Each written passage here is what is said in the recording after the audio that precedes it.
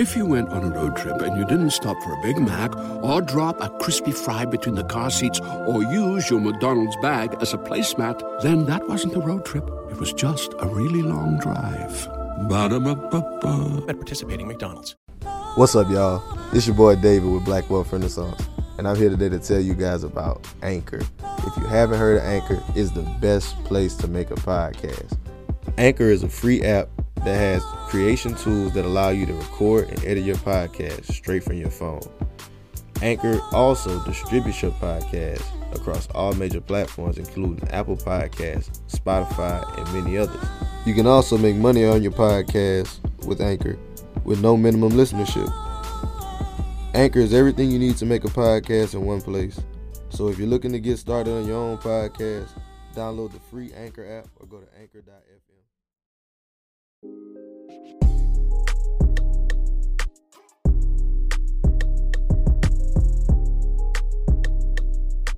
Are you looking to sell or buy your home or looking for an investment property? Look no further. BlackWealthRenaissance.com offers a free realtor directory with realtors located across the country to help you meet your goals. Just go to BlackWealthRenaissance.com and select Realtor Directory under Resources. That's BlackWealthRenaissance.com and select Realtor Directory under Resources. Do you have bad credit and minimum capital and want to get started in real estate? Hi, we're the Mobile Home Elite Investors. Our e-course solves all of those problems by giving you all the strategies and secrets to become a successful mobile home investor. Tune in at www.mobilehomeeliteinvestors.com. What's up, guys? Welcome to the Black Wealth Renaissance Podcast. Our goal of this podcast is to normalize Black wealth and share helpful resources and tips we believe will be useful in attaining and maintaining generational wealth. Please feel free to rate and comment on our podcast. We would love to hear all feedback you have. Now, enjoy the show. Welcome, everybody, to another episode of the Black Wealth Renaissance Podcast. Your boy, David Bellard, checking in with my co-host, Jalen. What up, y'all? This is your boy, Jalen. Our boys, Jared and Kelly, cannot be here right now. They might check in a little bit later. But to kick it off, it's just going to be me and Jared. Goddamn. Lord Jesus, I call him Jared. Hey, excuse me, bro. It's all good. But yeah, once again, y'all know we have another very special episode of the podcast for y'all. You know it. We have a guest we're really excited about. You may have seen her on Instagram talking about trading and traveling. Yeah. Living the life trading stocks and options. Yeah, but she also educating the community on it, and actually teaching people how to break away from their 9-to-5, or like she said, if you just want to make some extra money, just to get over certain hurdles in your life, she got you. And we're talking no other than Miss Teri Ijeoma. How you doing? Thank you guys so much. I'm so excited to be here. Oh, we're so excited to have you. Yeah. This has definitely been a long time coming. We've definitely been waiting on I think we've been saving the stocks episode for you. We never really took a deep dive in the stocks. Yeah. So this is going to be... To be honest, yeah. So this is going to be the first really deep dive in stocks. Oh, this is so exciting. And then y'all pulled out the sexy voices, too, when we started. I said, oh, no. Okay. All right, then. She didn't have to do it like that. But yeah, look. I'm ready. The way we normally kick off the podcast is we go ahead and get you to introduce yourself to the following and tell them how you got your start. Okay, well, I've been investing for over 9 years, but I was first exposed to the stock market in high school. Back in high school, I went to a program in Chicago, and they showed us the Chicago Board of Exchange. And that was my first time. That's like the Chicago stock market, basically. That was my first time seeing all these people making all this money, and it was just an eye-opener for me. And so I went to college, and I said, okay, well, I'm going to study finance in college. So I went to MIT, and I studied finance, and even got a chance to intern on Wall Street at Morgan Stanley during college. Mm-hmm. And then y'all got to see, y'all can't see their faces on this podcast, but they looking at me like, what? So yeah, in college, and what was really cool about college too, at MIT, I saw guys trading for their tuition. So they were like some guys that I'd always see at their computer, and I'd be like, what are y'all doing? They were trading to pay for college. And after that, I decided to go a different route. I didn't go into finance. I went into more of an education route but I traded as a side hustle to supplement my income because, in education, we don't make a lot of money. So I just traded stocks on the side until recently I was able to quit my job and start traveling and trading full time. Wow. That's Yeah. lit. You really lit. I didn't know you went to MIT or was doing all it like that. Talking about us, man. She the big shot here. How you, man? Yeah, no, that's crazy. I that story, like, man, it's a couple things in there that I really want to get into. But the whole going to MIT, like, I don't want to just like breeze over that, like that's just a small thing. So Yeah. obviously you're a high achiever academically. Could you talk about that part of your background? Sure. So I went to Bowie High School here in Arlington, Texas. And there was like 550 students in my class. I ended up graduating third in my class. Honestly, though, I should have been number one. Like, I can remember the exact test that made me number 3. We were all like a .001 away from each other between me and the first in the class, which really actually pissed me off because the people that were first, like the valedictorian and salutatorian, they got to wear white. And no, they got to wear orange, and I had to wear white. And I really wanted to wear orange because I had some shoes that would match that cape. But anyway, but yeah, so I ended up graduating third in my class, went to MIT, and I remember they had actually asked me to come. I had stopped my application at MIT and was content with going to UT because I was going to manage the basketball team. I had already talked to them, but MIT called my school and talked to the counselors and was like, Teri didn't finish her application. We want you all to make her finish. So the counselor did a big announcement to the whole school. I remember this day like it was yesterday because I had never been called to the office. The counselor called me to the office and then made me sit there in the chair until I finished the application. She was like, Teri, they said you haven't finished. You really need to finish this application at MIT. It's a really good school. So I finished the application, and once I finished, MIT actually flew me out to see the campus, and I got a chance. It was like a preview day for some other Black students too, but I got a chance to see the school. I walked into one of their physics classes, and I remember sitting in there like, oh, this is easy. I could do this. And that's how I went to MIT. Oh wow, that's really cool. Well, congratulations on that. And I want to get into whenever you were talking about working with that internship with the stock exchange, and like how you got that's some vital exposure that a lot of people don't get to see. And I know that kind of helped you take that step and say I really want to deep dive into trading. So like, how was that, and what kind of effect did that have on you? Definitely. I really want to shout out all the Black programs, or not just Black programs, but programs that have helped minority students. Because I came from like a single parent household, just me, my mom, and my grandmother. So I didn't have exposure to a lot of these things. Had it not been for all the programs in my life that helped young students, I wouldn't have been where I was. Amen. And I say that because in high school, I did Inroads, where you go and you intern at a company. And then in college, I did a program called SEO. I think it's called Sponsorship for Educational Opportunity. And that's what allowed me to go and intern on Wall Street. They helped students of color get onto Wall Street and into consulting companies. So that's how I got there. So my summer between junior and senior year, I got a chance to intern at Morgan Stanley. That's really cool. What were some of the things that you were exposed to while interning? Like, what were some of your tasks that you had to do? Or can you not go into that? No, it's fine. So I worked in the debt capital markets. I was an intern in that department. And debt capital markets is like, you know how when you pay for your mortgage, that's a debt, but you have to pay interest on it. Mm-hmm. So the bank is actually making money on your debt.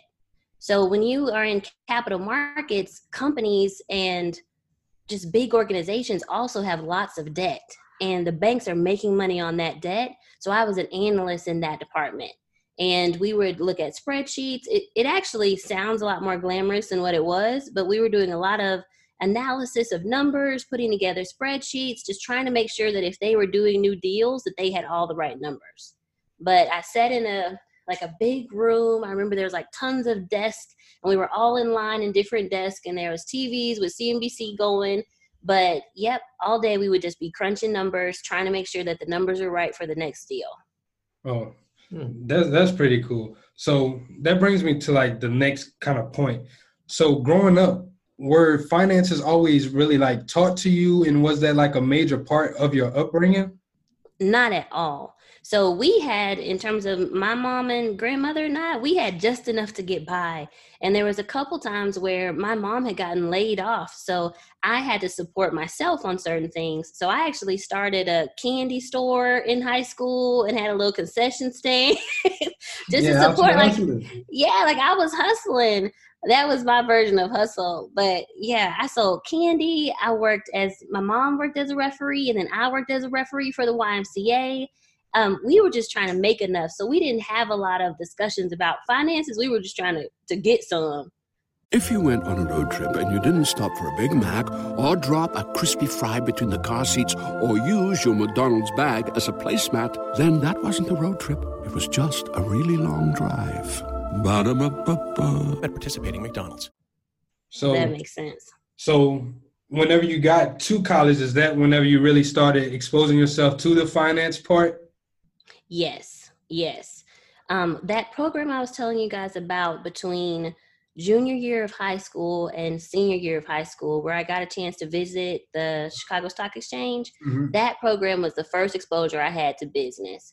I originally thought that I wanted to be an architect and build subdivisions, but after seeing that and seeing all the things you could do in business, that's when I started shifting my mindset. Oh, that's really cool. So now you've gotten exposed, you made a decision. So I want to know, what was the first time you actually went out and traded for yourself? Yeah, and what that looked like. Like, how'd you go find your brokerage account, everything? Sure. So it was 2010, and I had been going around looking for houses because it was right after the housing crash, and the houses had come down, and that's the only type of investment that I knew about was investing in houses. So I went out with my realtor, and we're looking at houses, and this is in Chicago at the time, so we're looking at houses, and he keeps talking about how much he made in the stock market. He's like, yeah, I have this stock, and it's been doing so good, and he just kept talking it up. So I went home and I tried to open an E-Trade account. And actually, y'all, I had put the wrong address on the E-Trade account. So like it didn't open up right away. It took me probably 2 months for the brokerage account to actually let me start trading, which is crazy. Yes. And I remember too, at that time, they were talking about how like Apple had just hit $100. Can you imagine?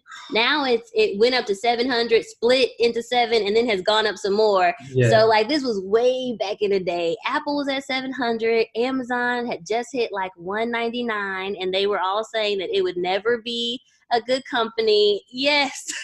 What? Yes.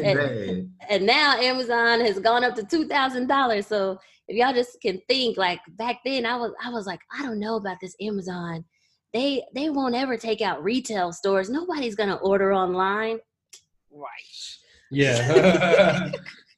But anyway, my first trade was finally when I got the account open. My first trade was Cisco, because I thought that Cisco systems had been out and everybody was talking about how internet would take over.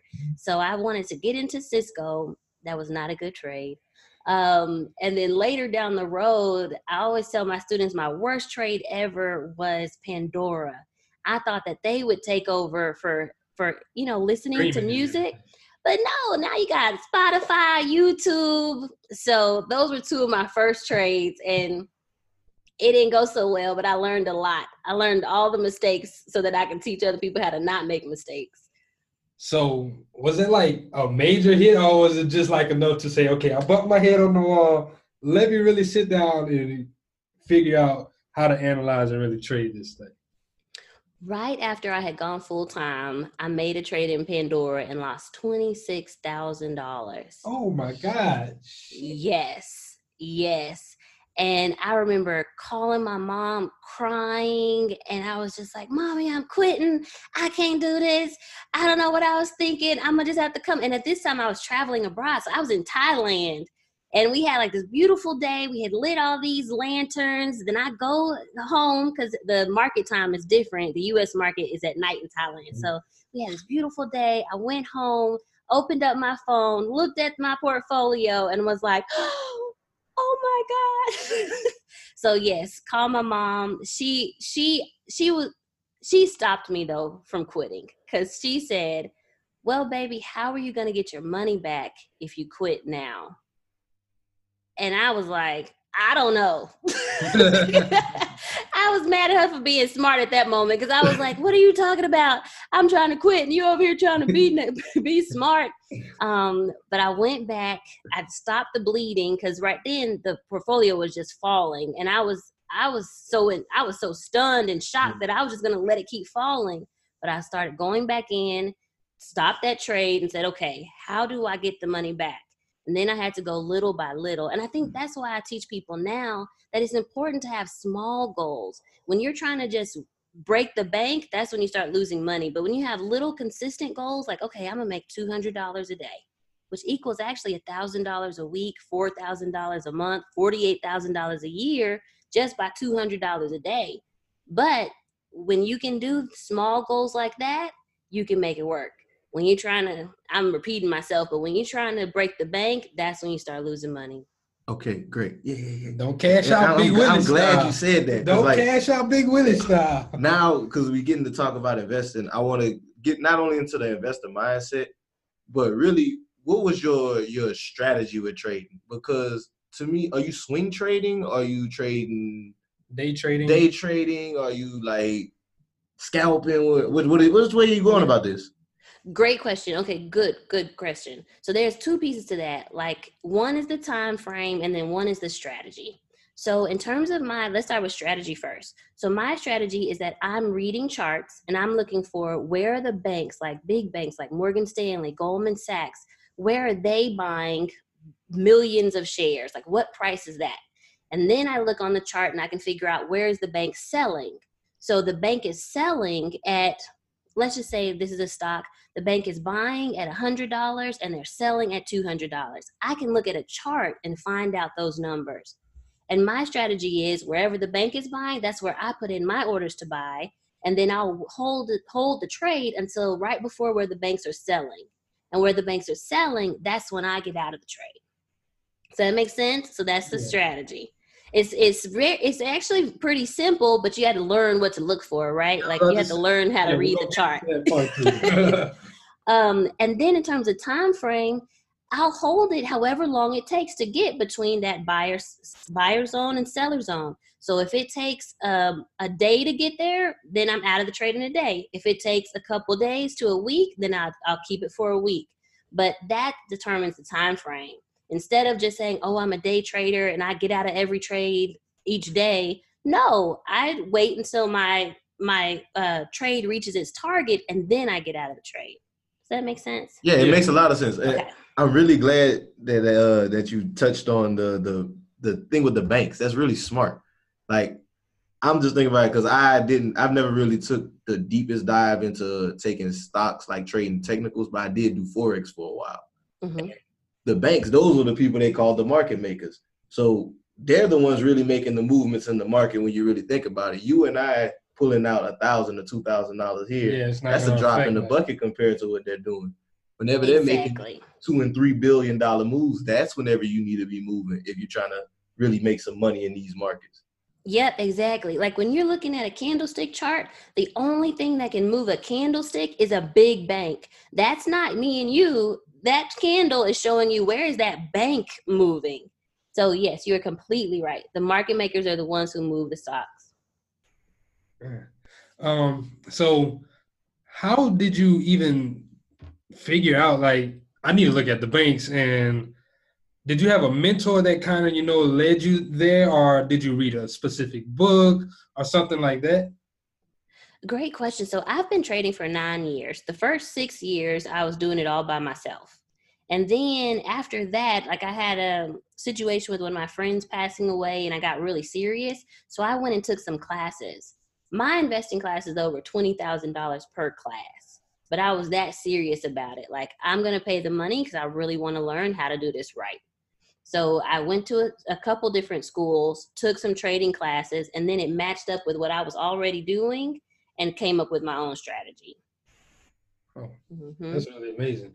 I like how you took what they were teaching you and you took your own style and, you mixed it up and now you got what you got today.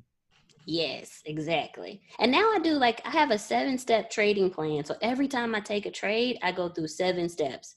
And it includes everything from picking the right companies to risk management. Because remember, I told y'all I took that one trade and lost all that money. That's because I didn't have any risk management steps in place. Like, how do you make sure you're protecting yourself? So now that's included in my 7 steps.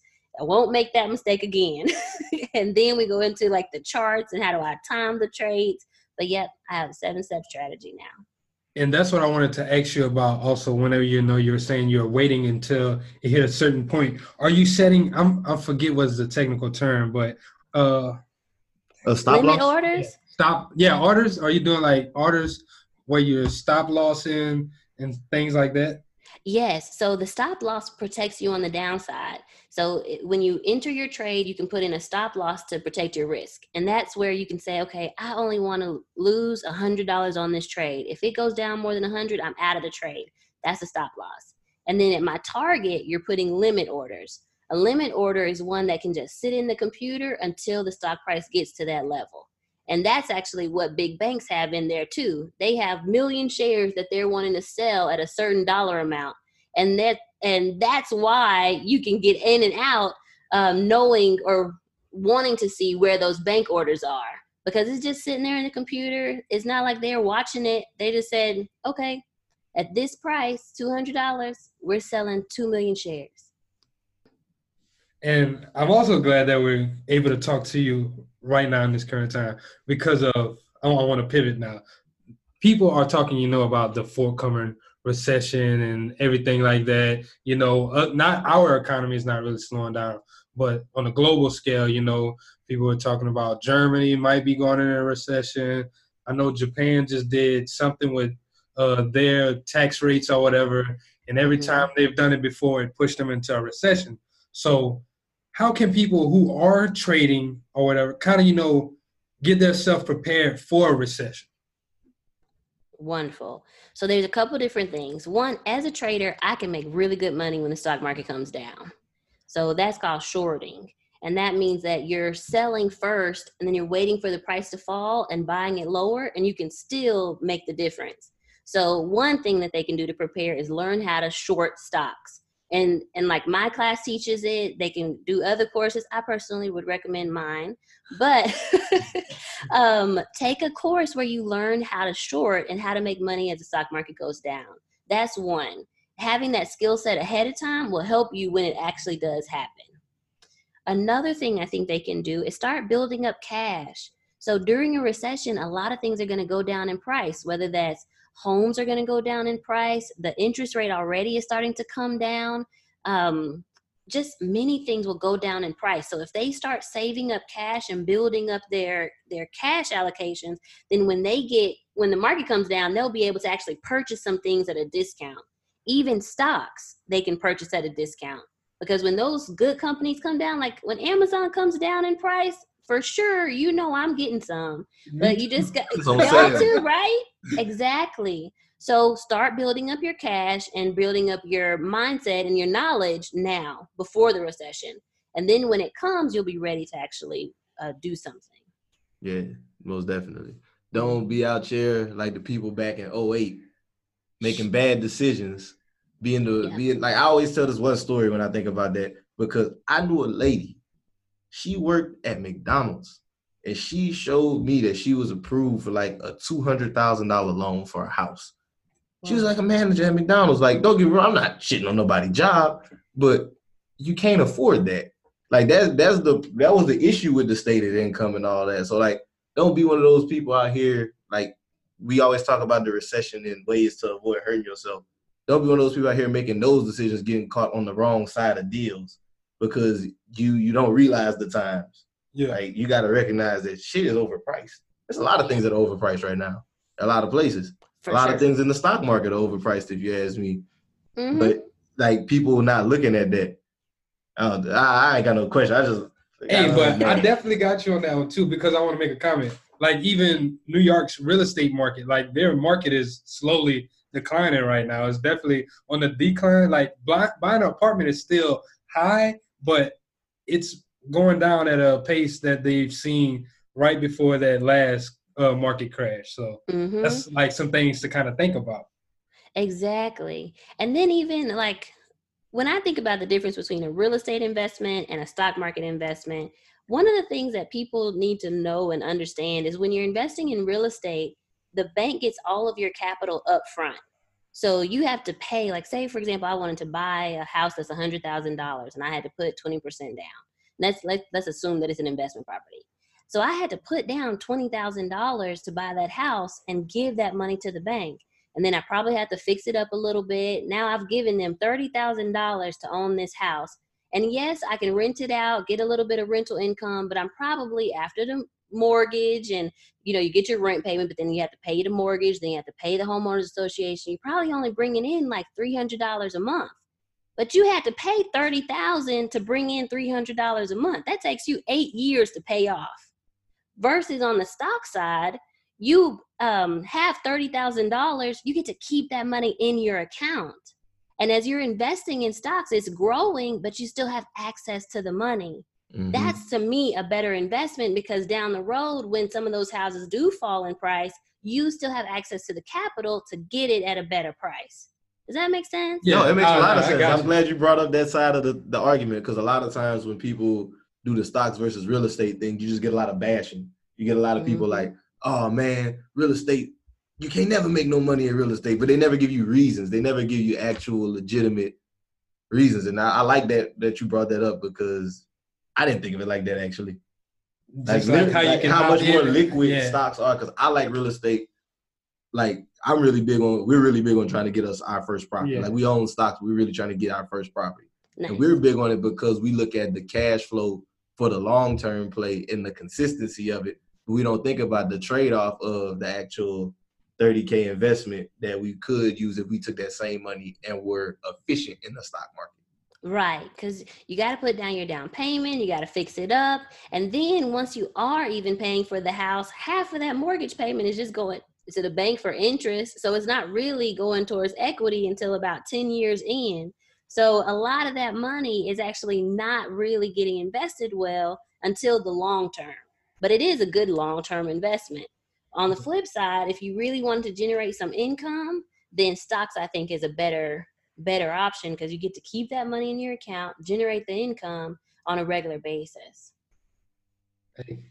That's actually, I was about to ask about that. I know I was seeing some people talking about there is such a thing as a happy medium between investing in strictly real estate and strictly stocks being like REITs. My personal self, I just recently invested in some REITs for dividend purposes, like I feel like most people do. But how do you feel about that, like about REITs? I think REITs are cool. I'm not an expert in them, so I don't want to speak as an expert on them. But I do think if you're thinking from the mindset of, I want to put some money somewhere and get a monthly return, then a REIT is a really great option because you are getting some type of regular return. Is it as high as if you were trading in stocks or a different asset class? Maybe not, but at least it's something, and you still have that liquidity that I was talking about before. So I do think it's a very good option if you're depending on your goals. Okay. And now I kind of want to pivot back to the stock market, but with an industry that is coming up, the cannabis industry and trading in the stock market. Do you think that is like something that's going to be a long-term play? And like, how do you feel about some of the markets? Because I know right now they're down like really bad. I feel like they were one of the markets that I mentioned overvalued initially. Yeah. So last year, one of my biggest trades, I think I made $16,000 in a day on Tilray stock. And like, I do believe in cannabis. I believe in, I need to say that a different way. I believe in the asset class of investing in cannabis stocks. And I do think that when it is approved and legalized over the US, like that's going to be a huge place to be. Who needs an alarm in the morning when McDonald's has sausage, egg, and cheese McGriddles and a breakfast cutoff. Ba-da-ba-ba-ba. Do I think right now you need to have all your money sitting in cannabis stocks though and just waiting for it to pop? No, I think that might be a money trap right now. Eventually, yes, there are going to be some great moves in that area. It's a huge, like, billion-dollar industry. CBD oil is getting even bigger in so many places. I saw that a company recently was acquired, and they are now having like NFL players and different players sponsor CBD oil. You see that? Yeah, I saw that. Yeah, so it's going to be a great thing, and it is a great thing. But do I think you need to have your money there now? A lot of those stocks are falling, and usually I'm a really big supporter of, if a good company falls in price, that's when you should buy it.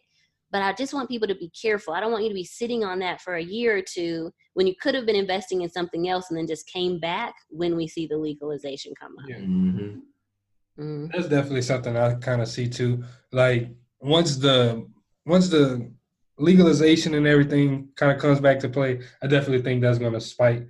But even there's been small wins for it, like with the recent passing of them being able to hold their money in banks and stuff now. That's kind of like, that's some major plays for them. Yes, I think it's great. And I also think, I don't know who it was, and I'm just putting this out there because I don't know everything about it, but I think it's cool to research. Somebody was telling me about ATM machines. No, that was cryptocurrency. Never mind. But it was something like, you know how cannabis, sometimes you can't actually have that money in banks, but now you said you can, so that's good. But there might be some money to be made on the like ATMs and just exchanges I kind of get with you now. That is a smart play. Hey, I don't know what that is. No, it is. But some people. I was in a few different communities. I'm like you. I like doing research, and so I was in a few different investing communities, and I came across some people that were investing in vending machines and ATMs. That was like their primary things, and they had invested in the ATMs because with it not being nationally legal at that point, whenever you went in a dispensary, you had to pull out cash. You couldn't use a card. So like every single dispensary had an ATM in it. So it was like, that was really good, quick business as far as ATMs, because one of the biggest issues is figuring out your location. So that was like automatic quick location right there where they had to use your service and they had to use it for cash. It would be like putting an ATM in like a strip club or something. Well, there we go. Hey, man. I love it, bro. Appreciate you for coming through, man. Yeah, welcome Jerry to the podcast, everybody. Hey, y'all, I'm sorry. I came in late. I was attending something I've never seen before, called a note burning for a church. Basically, they had paid off their mortgage and they own the church and the land now. So they were having like this big thing about like burning the mortgage note, and like they owned it now. It was all theirs. So I thought that was pretty cool. Hey, we need to start making that thing in the culture. I like that. Yeah, I like that. Yes. We have I'm actually working party. Yes, I'm actually working on that right now. I'm trading stocks to pay off. I have a rental property in Chicago. I'm paying off the mortgage on that rental property using trading. Hey, that's lit. All money. Now that's cool. That's cool, because that even speaks to what we talk about all the time when using a skill, building a skill, developing a skill, and then using that to purchase your assets. That's really cool. Yes. So what else do y'all want to know? What else can I tell you about trading stocks? I kind of like, I'm the type of person, because I know some people that listen to our podcast, they might, they're trying to get started and trying to, they're taking those baby steps. Yeah. So if it is someone, who's trying to just, say, I want to learn about the stock market, or I want to start trading, how would you direct that person and say, here, let me help you out? Yes. When you're starting to trade, the most important things are, you do need to get educated. You really do. So I would suggest taking a course. I have so many people who said, oh, I opened a Robinhood account, or I opened a stash account and I just put some money in there, but I didn't know what I was doing. And I don't think that's the best way to invest. I think you should learn what you're doing first, and then you can start investing your money. And that way you don't lose it, and it's not just some risky gamble or something like that. I also think it's important to find a mentor. So find someone who's a good trader. And when I say a good trader, this is not a good marketer. This is not a good, just random person. No, they know how to trade stocks. Find a mentor.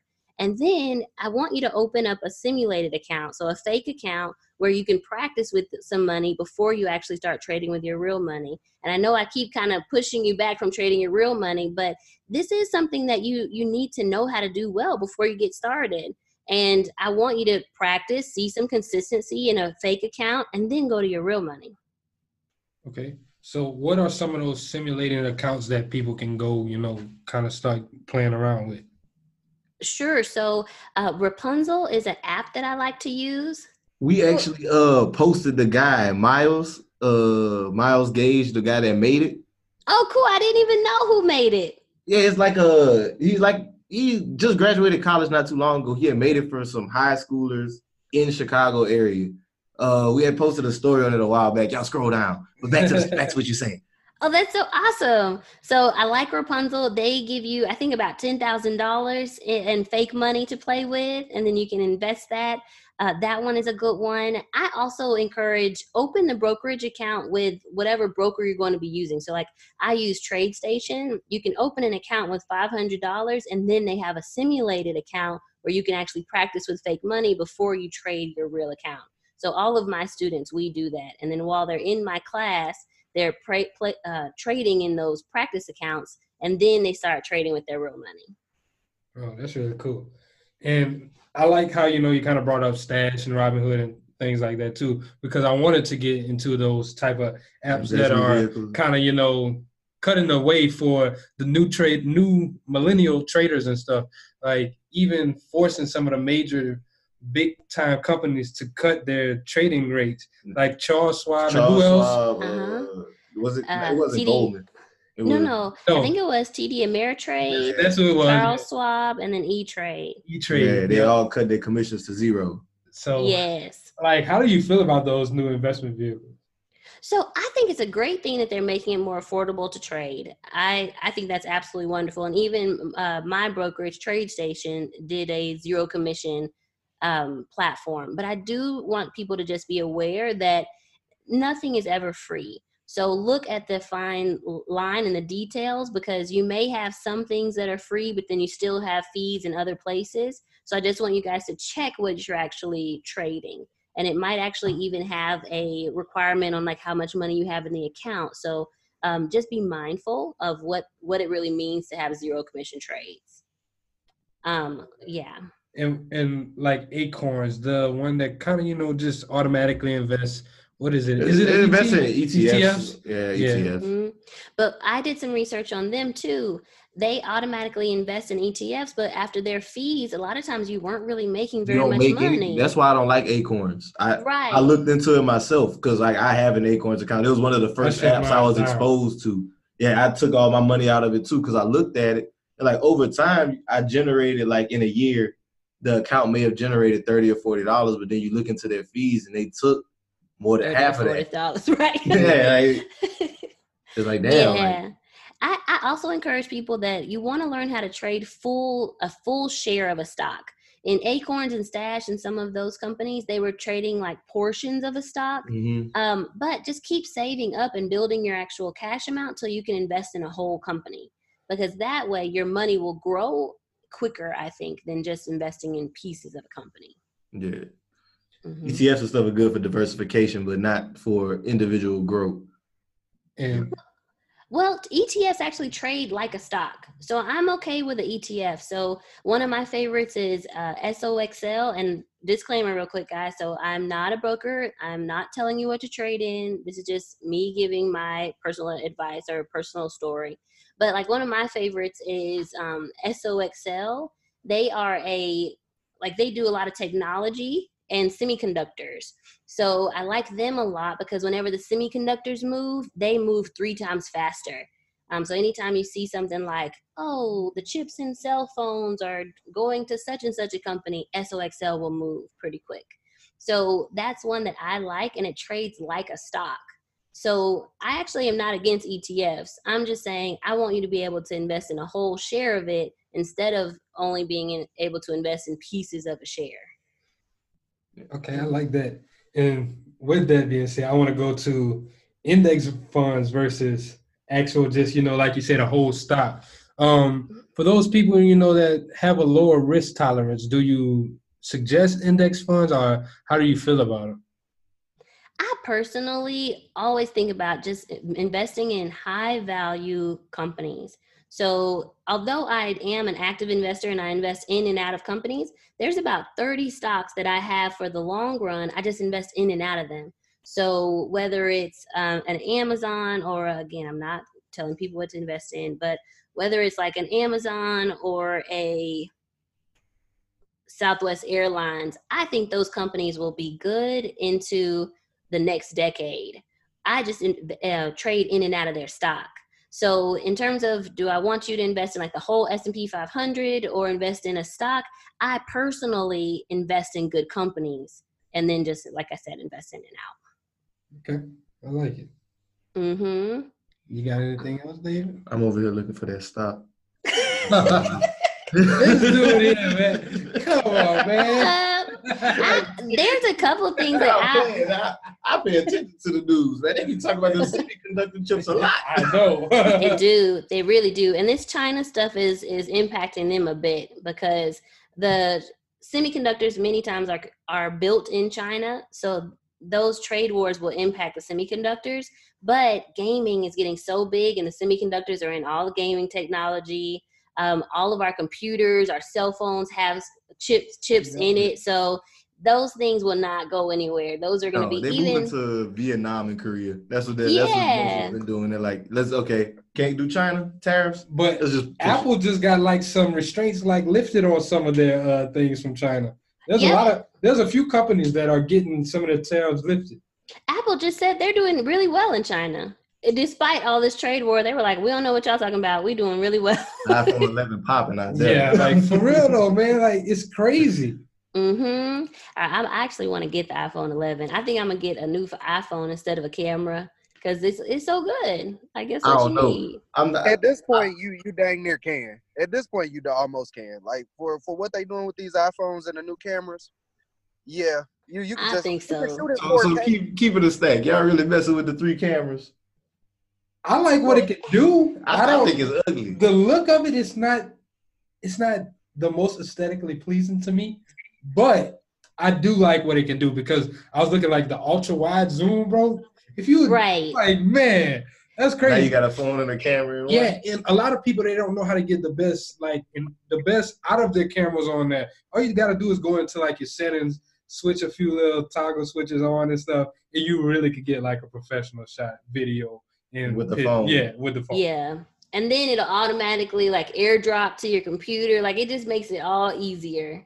Functionality over fast. And that's why I like Apple too, because I like how seamlessly it just will go from device to device and stuff like that. Definitely. And if you have any doubts about how good a quality their pictures are, just search the hashtag shot by iPhone. Ridiculous. I looked at it the other day. It was crazy. Like, some of these pictures, I have a Sony Alpha, and they shooting better shots than like I could imagine. Like, that stuff is crazy. Oh my gosh, I'm gonna go check that hashtag out. She's like, I'm gonna look at this. Yes, that's good. You go check out the hashtag. If we could pivot to the last segment of the show, we could do what's on your timeline. I mean, we kind of in there, but we could just hop on what's on your timeline now. So what we do every episode is we have a segment at the end, but we ask you about something that you seen on your timeline, either something that you posted or someone else posted that you thought was like important or impactful, or something you just want to speak on. Sure. I really do want to speak on this whole Forex and marketing thing. Let's get it. I'm just so okay. So let me just first say that Forex as an asset class for trading is a very legitimate, great asset class. So the different asset classes are Forex, which is currencies, options, which is a derivative of companies, stocks, which is companies. So it's options is a derivative of stocks. And then you have futures, which is commodities like soybeans, corn, that kind of stuff. All of those are different asset classes that are traded in the stock market. And one thing I will say is when you think about the stock market, you should literally think about a market, like the same way that they used to have a market in the old days for, or even currently for farmers market where you trade vegetables, or in Africa there's cloth markets and you go and negotiate on cloth. Like you just really have people going into a market and they negotiate between buyers and sellers. That's what's happening in all of these markets. It's just about what they're negotiating on, whether it's shares of a company, oil and soybeans, or currency exchanges. There's still a market. So I want to just say that those are 4 legitimate ways to trade. What I don't like, though, is lately I've been seeing a lot of Forex people saying, oh, pay me some money and I'll teach you how to go find other people. The way that you're going to make money is by marketing and recruiting other people. And guys, that's not trading. That's not trading in the stock market at all. And I'm seeing a lot of young kids buy into it, pay some money, and they're not learning how to trade. They're just learning how to recruit more people. So that has been something super, super disappointing to me lately. Yeah. Especially for me too. And I mean, I got a personal experience with it. I was one of the people you were referring to. Like in the past, before we got into this part of our journey of Black Wealth Renaissance, I was trying to trade Forex as one of those trends that I seen was making people money. And that was something that was a huge turnoff for me. Like, okay, you guys said you were going to teach me how to trade. And like, I before I even joined, I had started doing my own due diligence. Like I had downloaded the MetaTrader 4 app and started playing in the demo account by myself. And I was doing fairly decent. I like even went and looked at YouTube videos myself. And like, I was starting to kind of get a rhythm. And then I joined them. I got the education. The education felt underwhelming to me. The signals, if you weren't there at the exact time the signal dropped, you missed it pretty much. Everybody loves McDonald's fries. So yes, you accused your mom of stealing some of your fries on the way home. But the bag did feel a little light. Ba-da-ba-ba-ba. Like it was a couple things that like were promised that were lacking, and the one thing that the theme that kept coming across was, oh, you don't have to worry about that as soon as you get a couple other people on under you. And I'm like, that's not what this was about. You said you guys were going to help me make money, additional income trading. Yet you told me I'm losing money right now, and you don't worry about losing money. Just go get some people up under you. That is sick. Sound pretty pyramid schemish to me, but. Right. And I put a post up on my page, and I've actually gotten a lot of positive feedback on it. We didn't know what was going to happen when we put it out. We didn't know if people were going to come and start, getting all upset at us. But actually, we haven't had that, because it seems like a lot of people are having your experience where somebody promised them to teach them how to trade, but then they didn't teach them. One thing I will say is, I think one thing people need to know is that when you're starting to trade stocks, you need to have a certain amount of money where you can actually trade and make that money grow. You need to have some discretionary income. And I think where these pyramid schemes are preying on people is they're telling them, well, you don't need any money to start. We're going to teach you, and then like you'll make money. But the thing is, in stocks, you're actually making your own money grow. And if you don't have any money to start with, you can't make it grow. Recruiting people is not going to get you to have more money. Does that make sense? I feel like I'm not being clear. It makes sense. It doesn't. Even like with the Cash App scheme that they done, where you send me money, get other people. That dumbass that was terrible. Just all the Ponzi schemes, though. It just by you getting more people under you, that doesn't make you. That just means that the last person to join is the person that's losing. Honestly. Yeah. And I think go ahead, Jared, but I was going to say, I think they're preying on people that don't have very much money and promising them the world. And then I think that's how people are getting sucked in. Yeah. But that's not how you really trade. You have to have some income and then learn the skill set to make that money grow. What you going to say, Jared? Right. No, I was really just going to kind of rehash that. Like, I really like that she pointed that out, because like, I feel like a lot of people don't understand that. And I feel like the same thing happens with wholesaling. It's like people don't understand that, like, basically it's going to be a trade-off. And this is one thing I've been wanting to talk about on the podcast. It's going to be a trade-off. It's either going to be time or it's going to be money, 9 times out of 10. And it's like, either you're going to have to spend the time, build a skill, earn some money and then have that money so that you can turn around and invest it, or you're going to have the money and just be able to go ahead and hop in and bump your head and lose money and keep on putting money into it and learn out like that. But it's like there's this balance bar that you're going to be on, that it is only money or time. And like people don't understand that. And I feel like they get messed over a lot, because then they'll get promised something like low money or no money. They'll hop in and then they're expecting to make all this money. And it's like, well, you know, it doesn't really work like that. Or if it does, it's going to require a lot of time on your part to make that happen. Right. Like I've had some people come to me and they'll say, oh, well, I've saved up $1,000 and I'm trying to make $6,000 a month. Baby, that's not going to happen. That's not going to do it.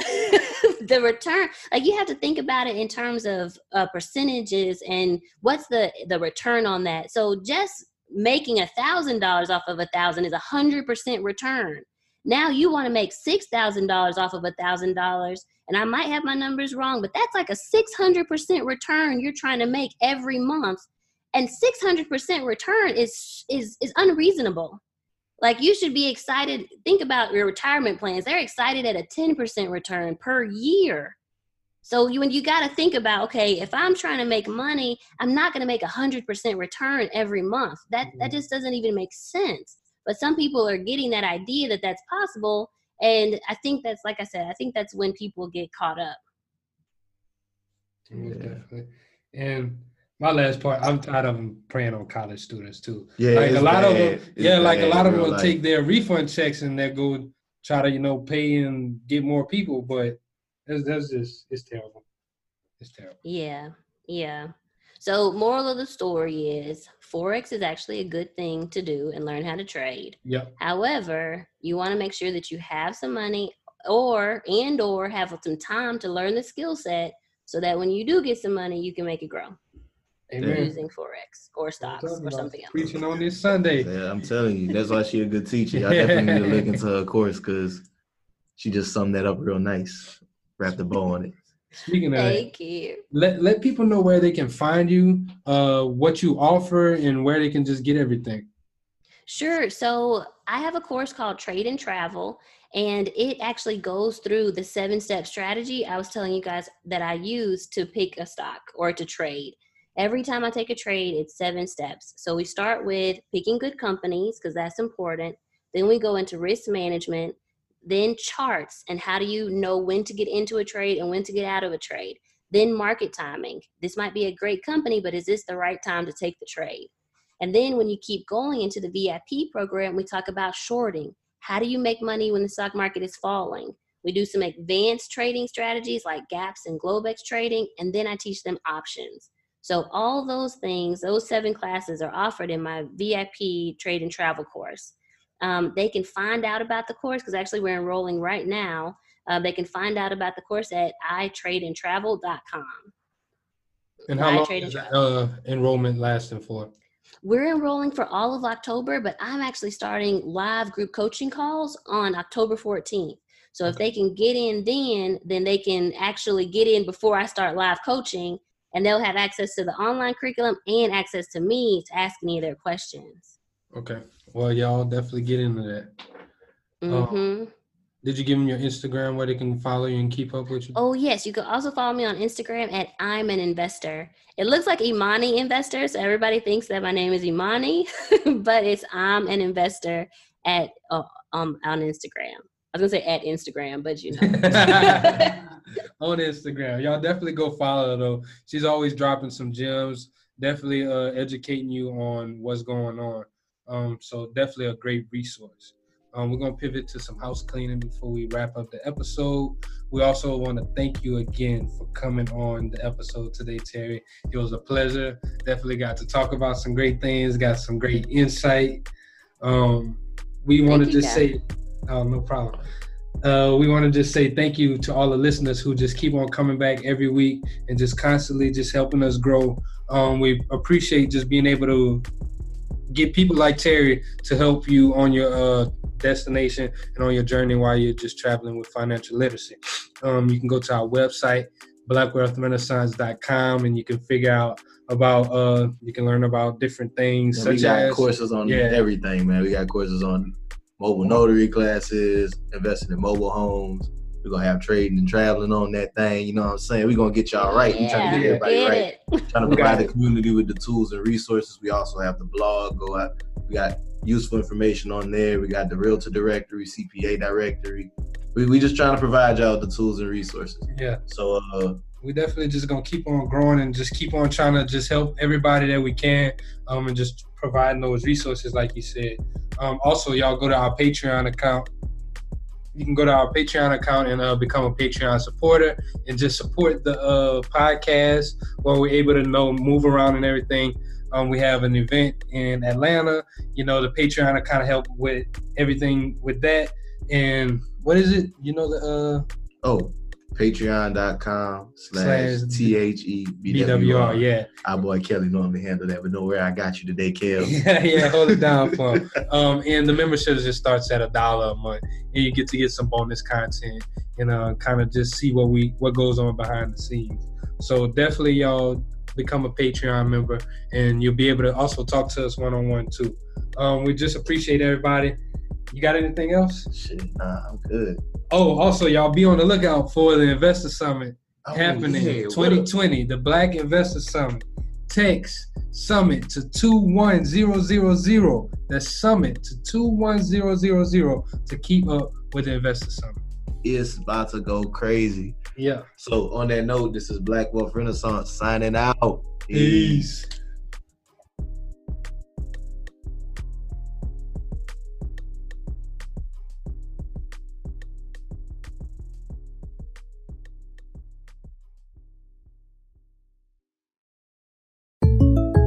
When something happens to your kitchen, you might say, "This is ludicrous." But that won't fix your home.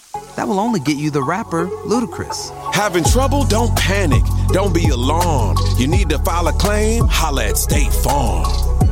Like a good neighbor, State Farm is there.